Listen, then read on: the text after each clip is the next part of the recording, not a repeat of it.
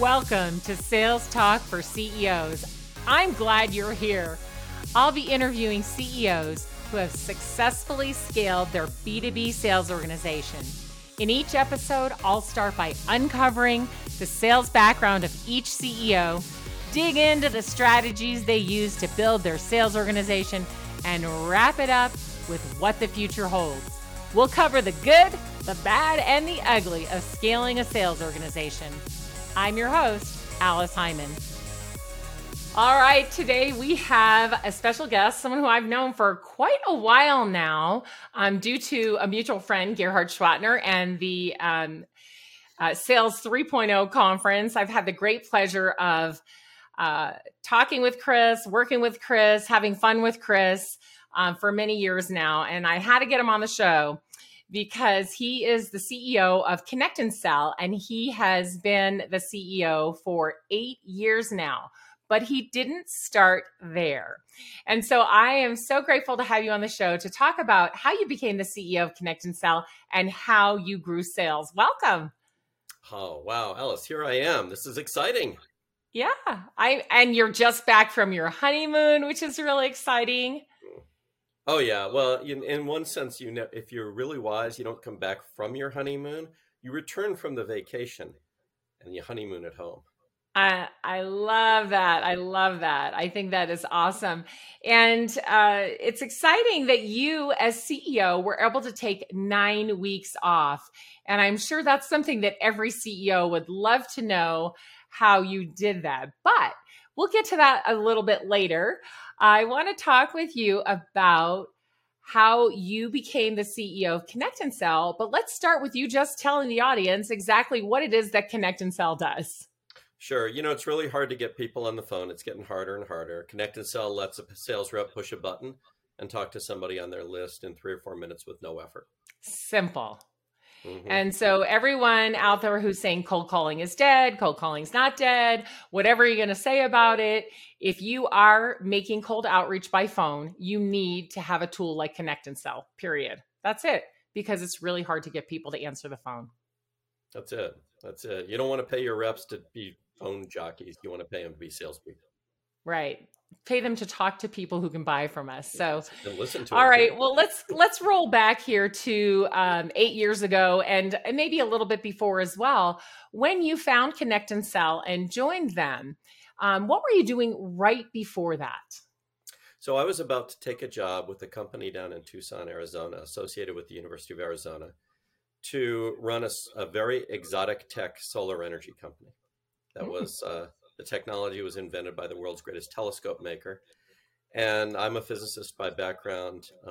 People tend not to know that unless they hang with me for a while, and then they get tired of it. And so I was about to do that, but I had some nervousness about certain elements of the dynamics of that deal. And I happened to be introduced to Connect and Sell's CEO, Sean McLaren, just out of the blue. Went and had a breakfast conversation with him, and I joined the company 5 minutes later.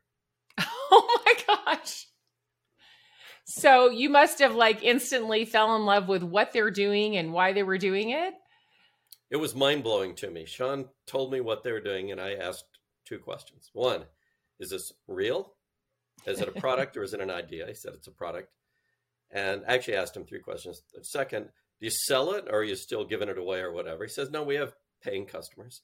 And third, is it at scale? And he said, yeah. And I said, so tell me, what's the unit? And he told me it's this thing called a navigated dial. How many do you do per year? And he said, well, about 7 million. And I said, Sean, if you did 7 million push-ups right now, we'd call that either scale or endurance.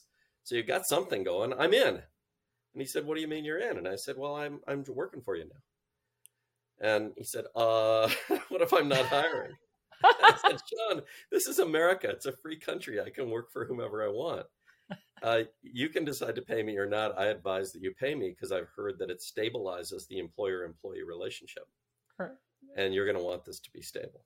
So it's stable, apparently, because here we are 11 and a half years later. How far in was he when you met him? How old was the company? Company was about 4 years since Sean had put money into it and kind of taken it from really a tiny, tiny startup to something that was very real. He had it venture financed at that point. So it was about 4 years in. So I guess I hadn't really thought about that, but I've been there for 11 out of the 15 years of the company's life.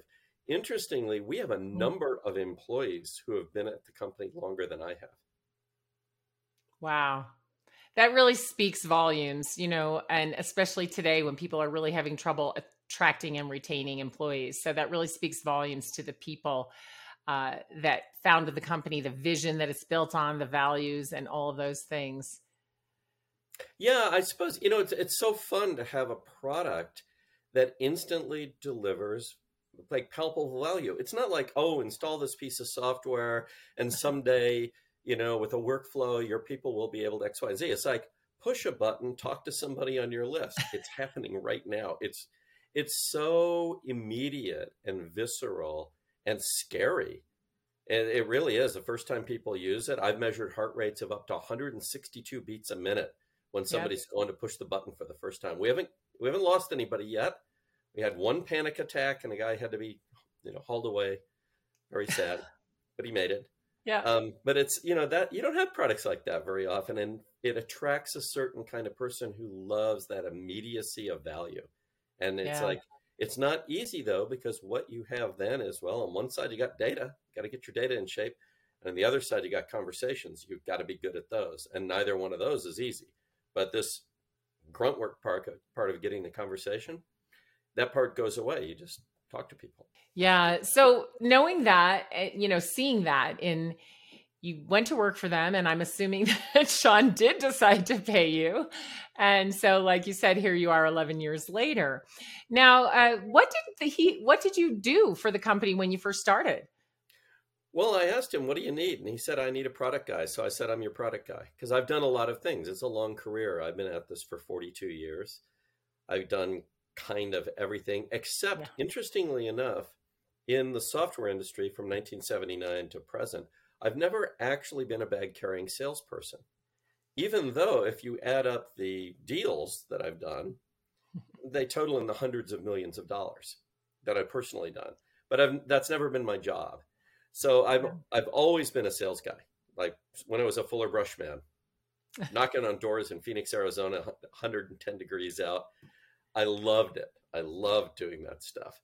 But it wasn't my thing to be a bag carrying salesperson. So I just joined as the head of product. I became kind of the CTO. I became the head of marketing. Sean decided to make me a chief marketing officer at some point. I think that's a big mistake, but he wanted it. And there you go. I mean, there's a lot of different jobs. When you really think of an evolving company, companies don't break down in their functions as neatly, I think, as org charts would have us believe. Right. And when you have a revolutionary product, like when you have a disruptive product, it's pretty straightforward. You're going to come in at 1/3 the price, and you're going to disrupt the market, right, with a good enough product. But we have a revolutionary product, which is inconvenient to have one of those because people have to decide to do something differently. It's not do the same thing cheaply, it's to do something differently. And that takes some mindset, changes. That's why Gerhard and I are such buds, right? We're into this mindset thing. And so it's interesting when you look at something like that, there's a lot of ambiguity every day within the evolution of the company. And so your strict sort of departmental siloing that people are so used to just doesn't work. You've got to have people who play multiple positions and who pay attention to what's going on across the company.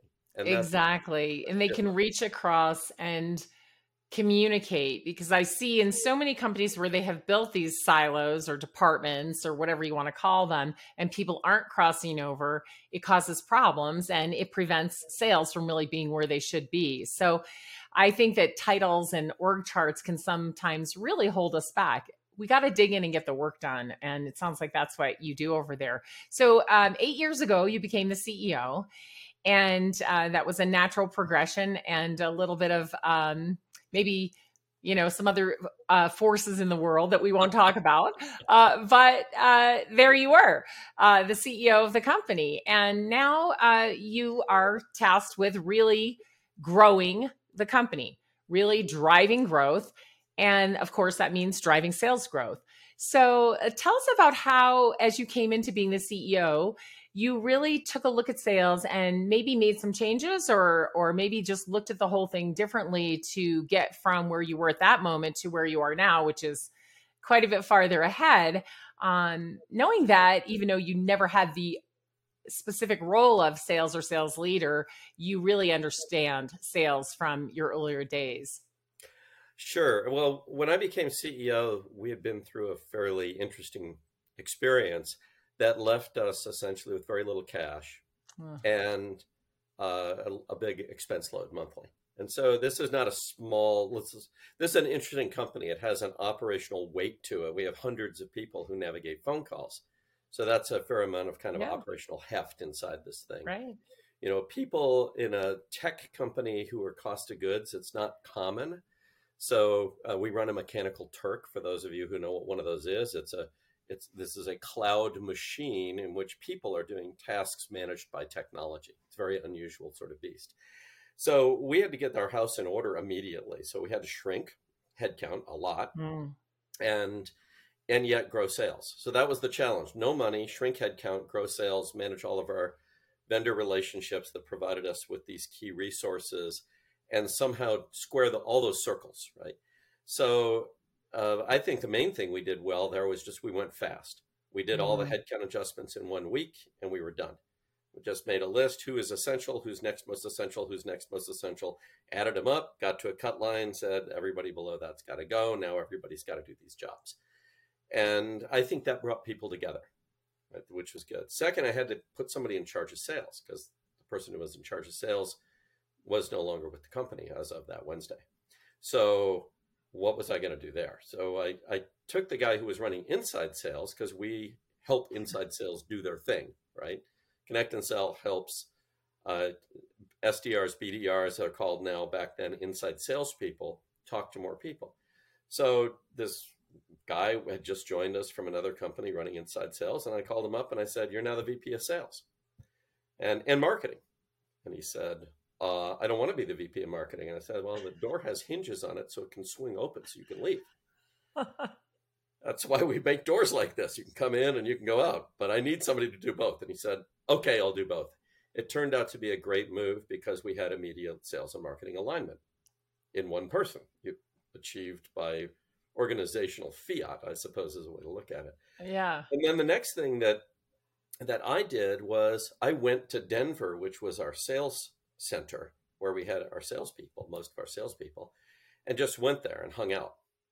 So I moved from California effectively to Denver to spend my time on the floor experiencing what they were experiencing, because we had a very kind of an evolution from a very junior sales team trying to do transactional deals that would lead to something, and realizing the yield on that was really low. And so there was a transition going on, and I figured I'd better go there. And so just physically showing up, participating in calls, being in those discussions. It was a tight little space in this sort of the old marijuana dispensary in Denver, Suite 420. And it was a funny place to be, but it was a great tight office, and everybody was like all over each other. But we had one good conference room to hang out in. And it was just basically evolve, evolve, evolve, but we had to sell. And I think that one of the things that made Connect and Sell work at that moment was the urgency of the moment. That is, we went from being what we should have been, a wartime situation, because revolutionary products are naturally wartime. So, Horowitz makes this point about wartime and peacetime CEOs. I really believe it in The Hard Thing About Hard Things, right? He says, look, there's two kind of CEOs. There's peacetime CEOs and wartime CEOs, and you better know which one you are. I am naturally a wartime guy. It's my thing. I like dynamic action, and I like having to think things through and actually, like make changes. I don't like it when things are smooth. What can I say? I accept it as best I can. So we had urgency. We had a war. It wasn't a war with a competitor. It was a war with the situation, but it brought everybody together. So I think those things really made a difference, and we got going pretty fast and started making lots of sales. And then we focused on making a sales machine. We own something that lets you make a sales machine. Talk to a lot of people.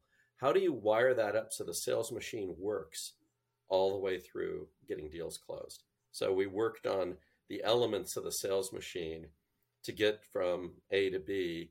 And it took about, say, 16, 17 months before we hit on the magic, which is this thing we call a test drive. So we stopped doing demos and we started letting our customers, our prospects, use Connect and Sell in full production for one day. Wow. And that was the breakthrough. Yeah. And those test drives are amazing. So, it's interesting listening to you talk about how decisions had to be made quickly. Here you are, CEO, decisions have to be made quickly. Don't prolong the pain. Let's get these decisions made, move on to the next. And then you just got in the trenches, right? You just went out there with the troops, as you were talking about being a wartime CEO, right? You went and saw, what are they doing? How are they doing it? How can I help? You listened, you learned, and you dug into it. And as you said, coming forward with the new vision and what the company was going to do, and, having the downsizing, and kind of brought everybody together for that common vision so that they could move forward with you. And the iterations that you went through, I don't think would have been possible if you hadn't actually been there doing that, right? So you watched what they were doing. It wasn't working, right? They were doing transactional sales and not that well. And you're like, okay, we got to stop doing that. So how do we do it? We got to stop doing demos because demos aren't working. And you came upon this thing that I think you should explain to everybody, this test drive, because I've seen you do it. It's phenomenal. And it is revolutionary. And I think that other CEOs can learn from this, because there is a way that you can do this. You may not do it exactly the same way, but think about, how could your company do something like this that would really be phenomenal for your customers to understand exactly what you do. So let's talk about the test drive, because it is such a great sales tool. Yeah, the test drive is the beating heart of our company. We did one yesterday with a very large Japanese company that operates here in America with 47 people in the test drive. The test drive end to end took 2 days to set up, and that was getting all of their data and loading it up, all their lists. And it executed by itself yesterday with 47 people, setting 38 meetings, holding hundreds and hundreds of conversations with people they wouldn't have held, and their management participating as coaches and observers. And now it's an easy discussion. Now it's like, what's next? Well, it looks like you have 4 people in the East and 4 people in the West that kind of are open-minded and want to learn. Let's run a flight school and teach them to be great on the phone. It's a very natural next step, right? So the test drive is full production, real lists, real reps, real conversations.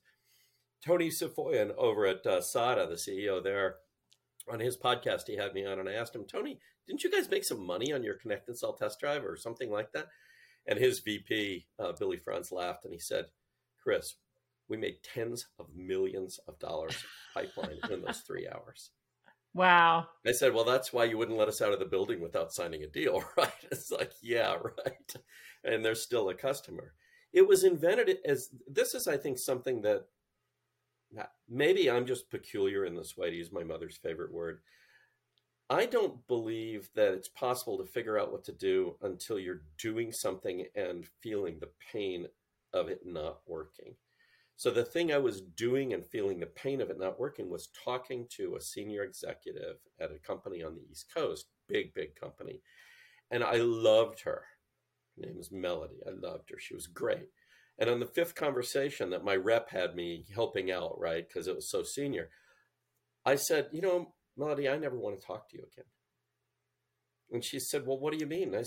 She said, don't you like our conversations? I said, yeah, and I'll go to my grave having never done business with you.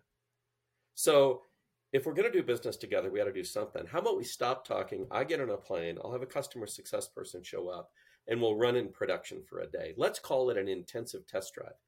So it was invented to solve a problem, which was the endless set of conversations that tend to take place in larger companies in order to get from A to anywhere. And it was magic. I flew out there the next day. We set the thing up. We had one rep do the test drive. She sold something on the very first call. I mean, didn't just set a meeting. She actually sold something. The room went crazy. All these senior people are in there, and I thought, that's it. The emotions that it takes, the emotional journey that it takes to get to making a decision. If you can get that to go through excitement, fun, revelation, oh wow, then you have magic. Now we have a product that does that. So that's luck, right? But I think a lot of products, there's an aha in there somewhere, and demos don't get to ahas because demos are with demo data, nor do free trials because they're not serious. To me, something that's not done in anger is not done at all. So that's our test drive. We do 500 of them a year. I want to do 1,000. That's what I drive on. My metric is test drives per day. And I don't mean per week, and I don't mean per month. I mean per day. Yeah. And every day I look at how many test drives are set, how many test drives are run. I look at the results, and I have a feel for how the company's heart is beating. And so that's what I focus on. I love that. Let's break this down for all those out there listening that have a complex sale, which is most of my listeners. You have a complex sale. It's complex because you got to get to the senior people in the organization to make the decision. There are lots of them who want to put their 2 cents in before something is purchased. They're spending a lot of money. They may be replacing something that they've used for a long time. So there's a lot of decisions around how that will be. There may be technical complexities. And now today also, there's a lot of people on the selling team that have to be involved and make decisions, right? So complex sales has gotten even more complex. And so with your sale, to move it as you did from transactional to finding a customer for life kind of, more collaborative sale, you had to think about a better way, because otherwise, as you said, you could talk to Melanie for weeks, months, sometimes years, her and all of her decision makers, and still there has been no purchase. And we know that salespeople are stuck in this cycle with their teams, even when they bring their senior leaders and they bring their SEs and their SMEs and all the other initials that y'all have out there to use to help you close a deal. It's conversation after conversation, then a space because somebody gets, waylaid on some other project, and then conversation, and then more space, and things just don't move along. When you do something like this test drive that Chris is explaining, you shorten the sales cycle almost to instant, because what you're saying is, I get it. You need to see and feel what this is so you can buy it. And it's hard to explain, and there's so many other things around it. But if you see and feel it and it has results immediately, then you'll just make all the other stuff happen so that you can make this purchase and get the results that you need. And that's why the test drive works so beautifully. And it's a tricky thing, right? What's happened in modern businesses, we've gone from products as product executes function to product as solution fits in system. And that's been the primary evolution of our economy over the last 40 years. It's very rare to buy anything that doesn't fit within an existing system, whether it's a system of processes or technology. Always technology is involved. We all know that systems are always incompletely described on both sides. So how they're going to work together is actually unknown, if we're honest. Right. We can say, oh, it's seamless, blah, blah, blah. Those are just words. No such thing as seamless. Exactly. So the question on the table really is, what's it going to be like to work together to solve this problem? That's actually the question your prospective customer is asking is, what's it going to be like for me, the person who's putting my career on the line, for us to work together? And I don't learn that by you talking to me, the buyer. I don't, because I know that everything you're saying is designed to move me along to a transaction. Therefore, everything you say, I'm going to resist, even though I'm very interested in solving the problem. Right.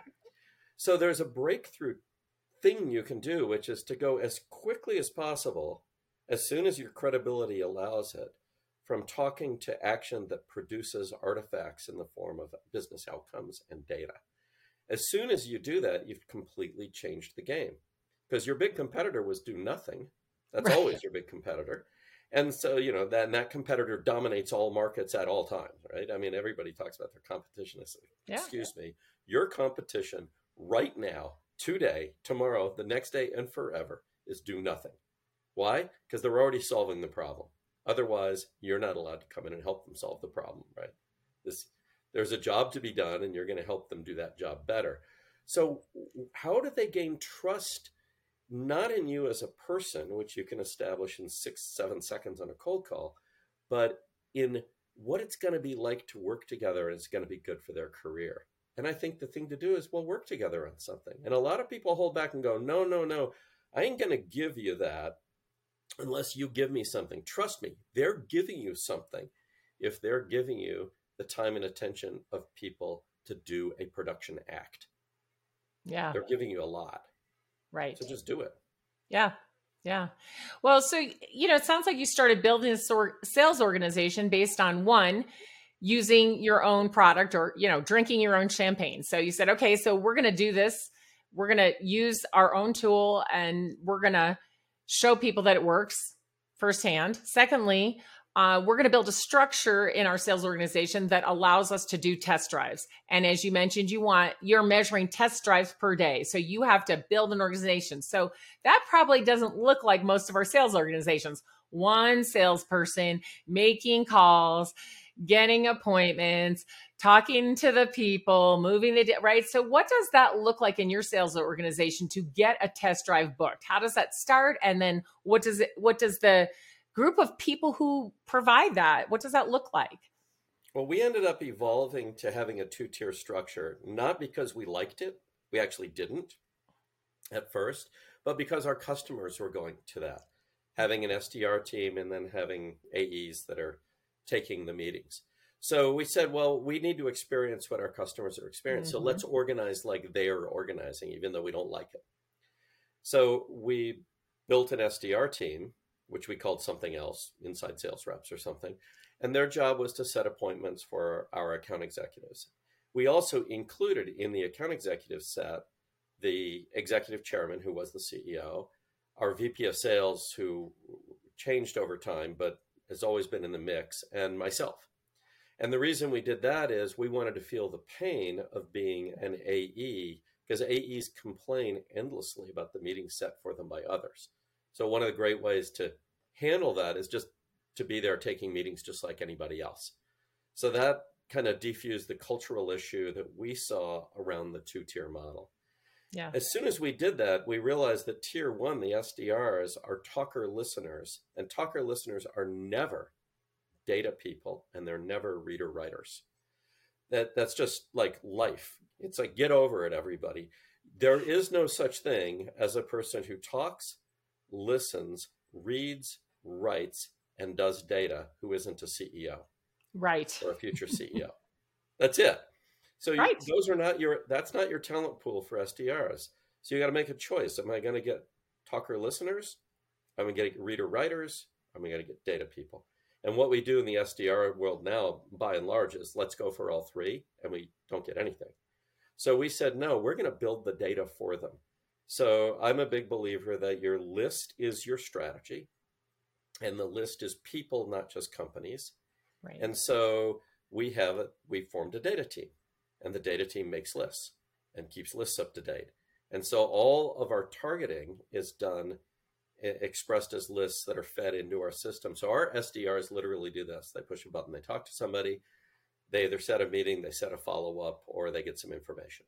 Okay, pause there for a second. So I want to unpack that and make sure everybody's got it. So Chris probably believes a lot like I do that this whole SDR function is kind of wonky, but all right.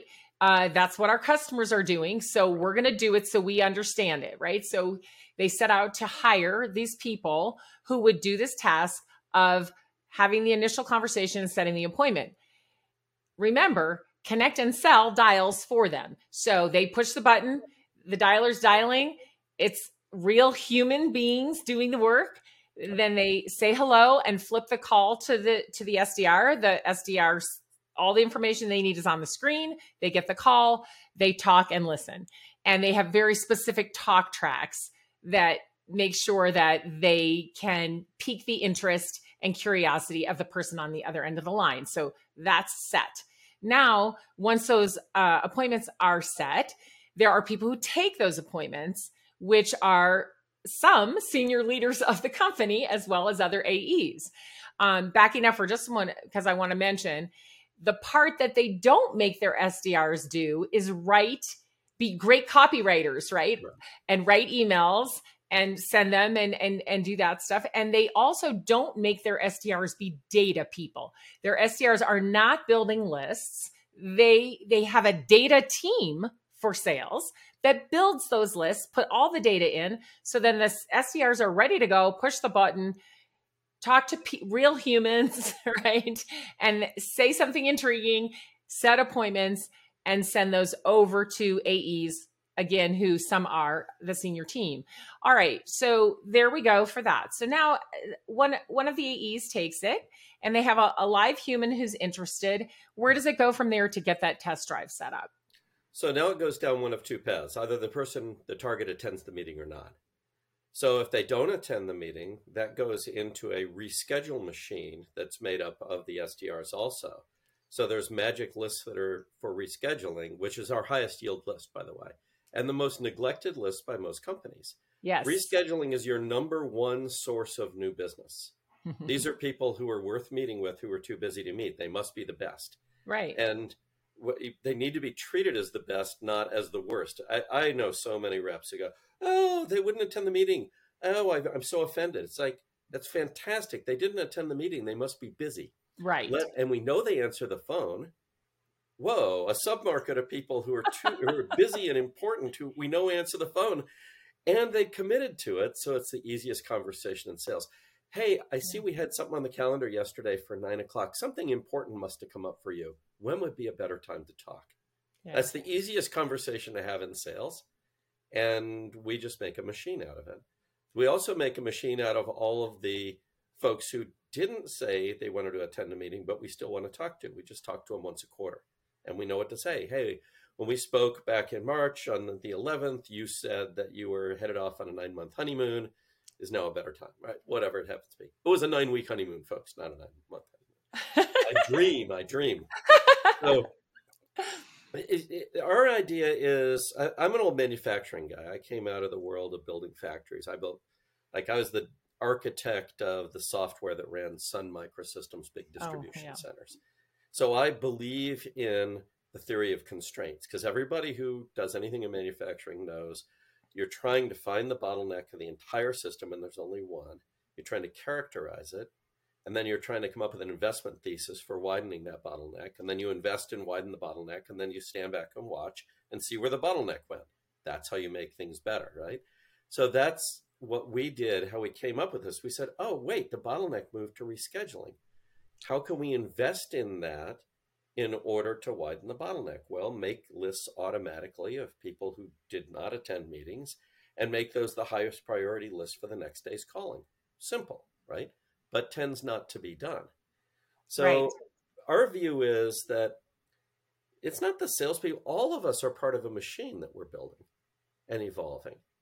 And the idea of the lone wolf salesperson who's not part of the machine is just not part of our company. Everybody enjoys being part of the machine because we get to do what we're great at, and we don't have to do crap we don't like doing. Right. And here's the thing. If you left it up to sales reps to go and do the callbacks to those people who didn't show up, it would get pushed off and pushed out, and it wouldn't happen. But when you present them with, hey, here's your list to call today. These are all the people who missed their appointments. Call them, and here's what you say to them, and get them set up. And then they have so much success that now they recognize, oh my gosh, this is such an important job. We have to keep doing it. and the whole machine makes it work, which I love. So let's say you get on the call and they're excited and they made the call and you talk to them. How do you move them towards the test drive versus the traditional, okay, so who else is involved in the sale? Should we get them on the call? How do we, what's the next steps? How do we move this forward? What do you need? So what happens in your world? Yeah, so we kind of follow what Oren Klaff teaches. So Oren says we got to establish status alignment with somebody, that we're their peer, and then we need to let them feel comfortable that we're an expert, and then we need to give them a piece of advice about kind of like what the next thing is to do. So we actually do show the product, but we don't show it in a demo. We show it live as our people are using it. So we get on with the prospect and there's a little back and forth. And then it's like, hey, would you like to see this thing actually running? Because this is how we run our company. And there's a thing we call it, that's a leaderboard that's running at all times. And we just go into it and go, so, here's Alice, and Alice has been using Connected Sell for 2 hours, 18 minutes, and 37 seconds today. And during that time, she's had 41 conversations and she's set 3 meetings. Alice's goal is 2.7 meetings a day. So she's in bonus territory, probably feels pretty good. How much work did she do? Well, she pressed a button, 41 times. That's all she's done. So her fingers aren't falling off. And each time she waited for, 3 minutes, 12 seconds for the next conversation. Here's what she didn't do. She didn't dial the phone, navigate phone systems, and waste her time, and brain power and emotions. What does that say? 652 times. Whatever it is, that little, Warren calls it a flash roll. Let somebody know, we're experts at this, right? That our rep is an expert. Then the question really is, look, do you want to experience it? Instead of talking about it, would you like to just experience it? We have this thing called a test drive.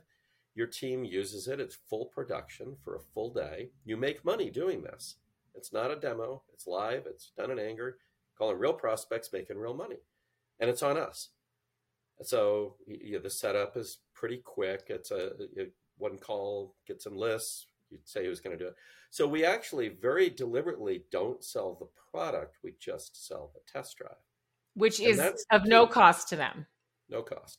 They just have to do the work to get it, cost and time, because they have to do the work to set it up, get you the data, get the sales reps lined up that are going to do the test, and have some senior people around watching. Right. And actually, I won't even let my people call it a test. It's a test drive like driving a fast car. So if I were going to sell you a Tesla, I could talk endlessly about stuff. Or I can say, hey, let's get in the car, you in the driver's seat. We have a little road here that's pretty safe. It's not very long. Put your foot on the floor, right? Your eyeballs are flattened by the acceleration. That's the core of this whole Tesla experience. Everything else is like it's a cool computer that you can do things in. That's what this is. It's truly a test drive. It's the experience. It's this thing we have at Connect & Sell is so fast. I mean, to give you an idea of how fast, average rep, 15 dials, 20 dials an hour, navigating, updating CRMs, blah, blah, blah. Connect & Sell 200 dials an hour effortlessly. It's not a little bit faster. It's 10, exponentially faster, 20 times faster, right? And yet the experience is calm. You don't do anything. You press a button, you pet your cat, you drink your coffee, you send emails, bloop, and you talk to somebody. Okay, so I love this. So you're actually just making it happen for them. They can see it clearly. And so what's the conversion rate then for your team that puts up these test drives? So once a test drive has happened, the conversion rate's about 37%. And for reasons that are mysterious to all of us, it stays at 37% no matter what. It's like Planck's constant or the speed of light or something. It is. We're happy with that number because we want false positives going into the test drive. I'm a huge believer that when you're running any organization and running sales especially, you have to love false positives and you have to hate false negatives.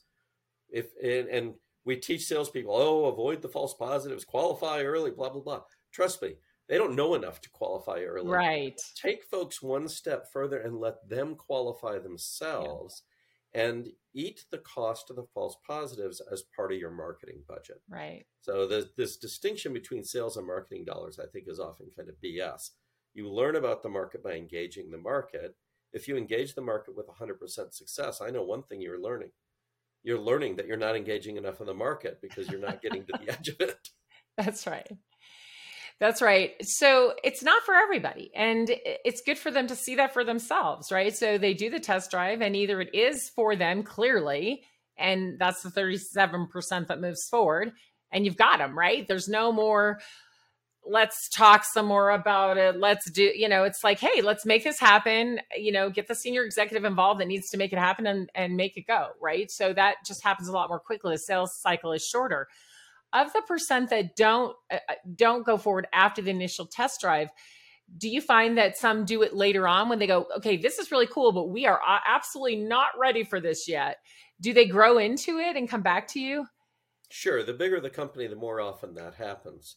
So the test drive we did yesterday with the 47 people, that was actually a second test drive because there had been a major reorg after the first one. So something I teach enterprise sellers, and I've been doing enterprise ever since I was a child, I think, that the enterprise is not that person you're talking to. It's this big dynamic beast that's going to reorg once a year or thereabouts.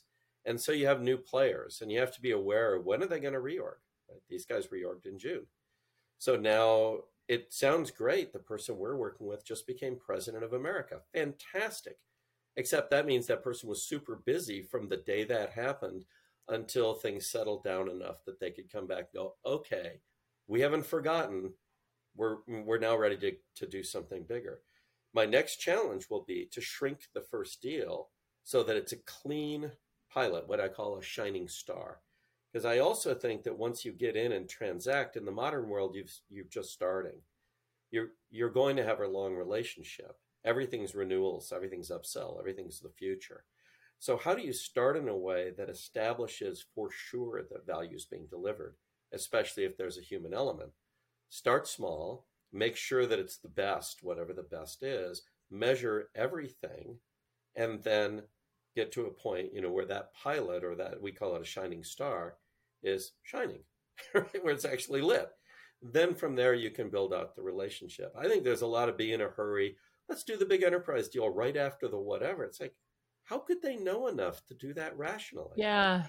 Plus there's so many details around implementation, and we don't want to plug it in and then have low user adoption. We want to plug it in and have it be what you call a shining star, right? That people are using it and it's working, and then grow from there.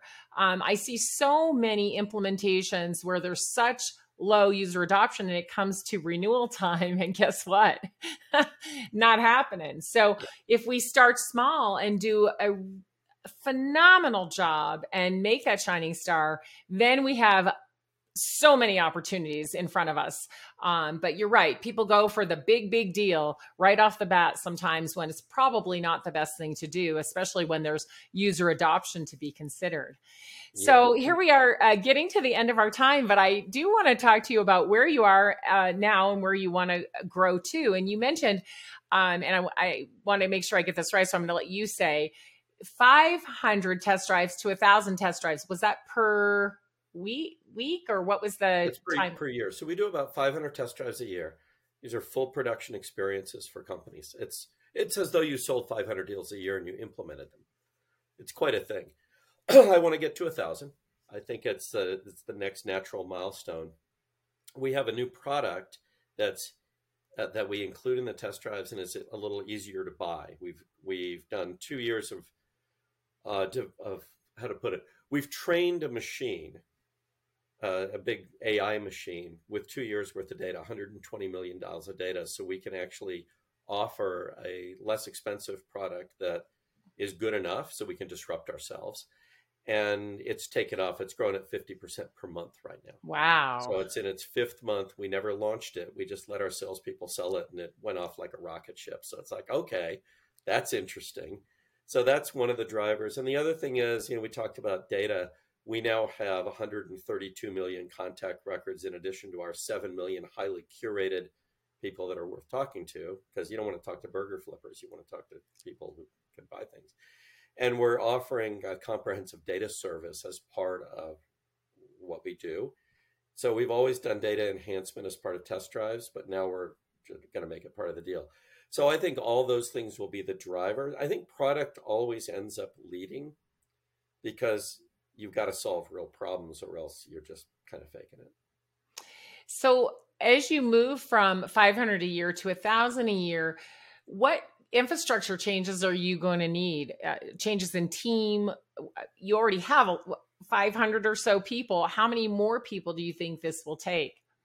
Well, the people on the inside of the system, my guess is that it doesn't grow. We've made this technology breakthrough with this machine, and I actually think that they'll stay stable or whatever. That part's easy anyway. That part's always scaled. Easy for me, complex for them, but that's part of the organization that knows how to do that. I think we scale a little in sales team. We only have 10 sellers, so we'll probably go to 16, 17, 18 to get to 1,000. Test drive delivery people, we actually only have 2. They can do a couple a day. They're amazing. So we'll probably scale that to 3 or 4. I think our our training team that teaches people how to talk on the phone, we call it the conversation optimization team. That'll grow from 3 to something bigger. Very great specialists in the nuances, second by second, millisecond by millisecond of conversations. We teach people to do that. And then customer success always has to grow somewhat linearly with the customer base. That's kind of it. We won't grow our overhead. We have nobody who does. We might add a marketing person someday. We have no marketing people in the company. What can I say? We don't. That doesn't mean you don't do marketing, but some others, it's spread across others. Right. We talk to 85,000 people a year. Wow. Out of our SDR team. And, that's marketing, right? Talking to people can be marketing too. Yeah. So leave us with just, one of your amazing thoughts. You've always got so many great things to share, and I appreciate it so much. But just one of your amazing thoughts that CEOs can think about in order to move towards, maybe changing some things up in their organization, looking at things differently so that they can do better than what they're doing today and really move towards getting greater results than maybe they ever thought they could get. Sure. I mean, my view is mathematically, almost every company is bottlenecked right above the top of their funnel. They're just not having enough conversations.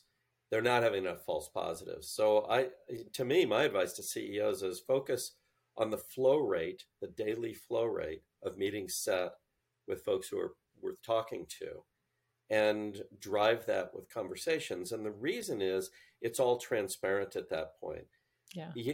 I was talking to Hang Black 2 nights ago. She's marvelous, incredible person. And we was having drinks with her over at the Edgewater because she was. That's so funny. She's a very good friend of mine, and you must have talked to her just after I did, because she would have said, "I just talked to Chris Beall." Well, she said, "Say hi to Alice." So I'm saying hi to you on this, and we were having this discussion. She said, I was an SDR for a day. So this is the function that needs to flow those meetings, right? Yes. And I did it for a day. And she said it was exhausting because you had all these different systems to work with. And I said, how interesting. My SDRs work with no systems whatsoever, right, except for one. They push a button, they talk to somebody, everything else is done for them. And our expectation is they set 2.7 meetings per day each. And that flow rate of meetings makes the entire business predictable. So to me, simplification to something that's repeatable and human that generates trust and business is key. And what do you measure? The flow rate of meetings. That's it. You don't have to measure a million things, and they don't have to do a million things. That's it. Absolutely. Thank you so much for being on the show today and sharing with us how your company sells and how you've grown the company.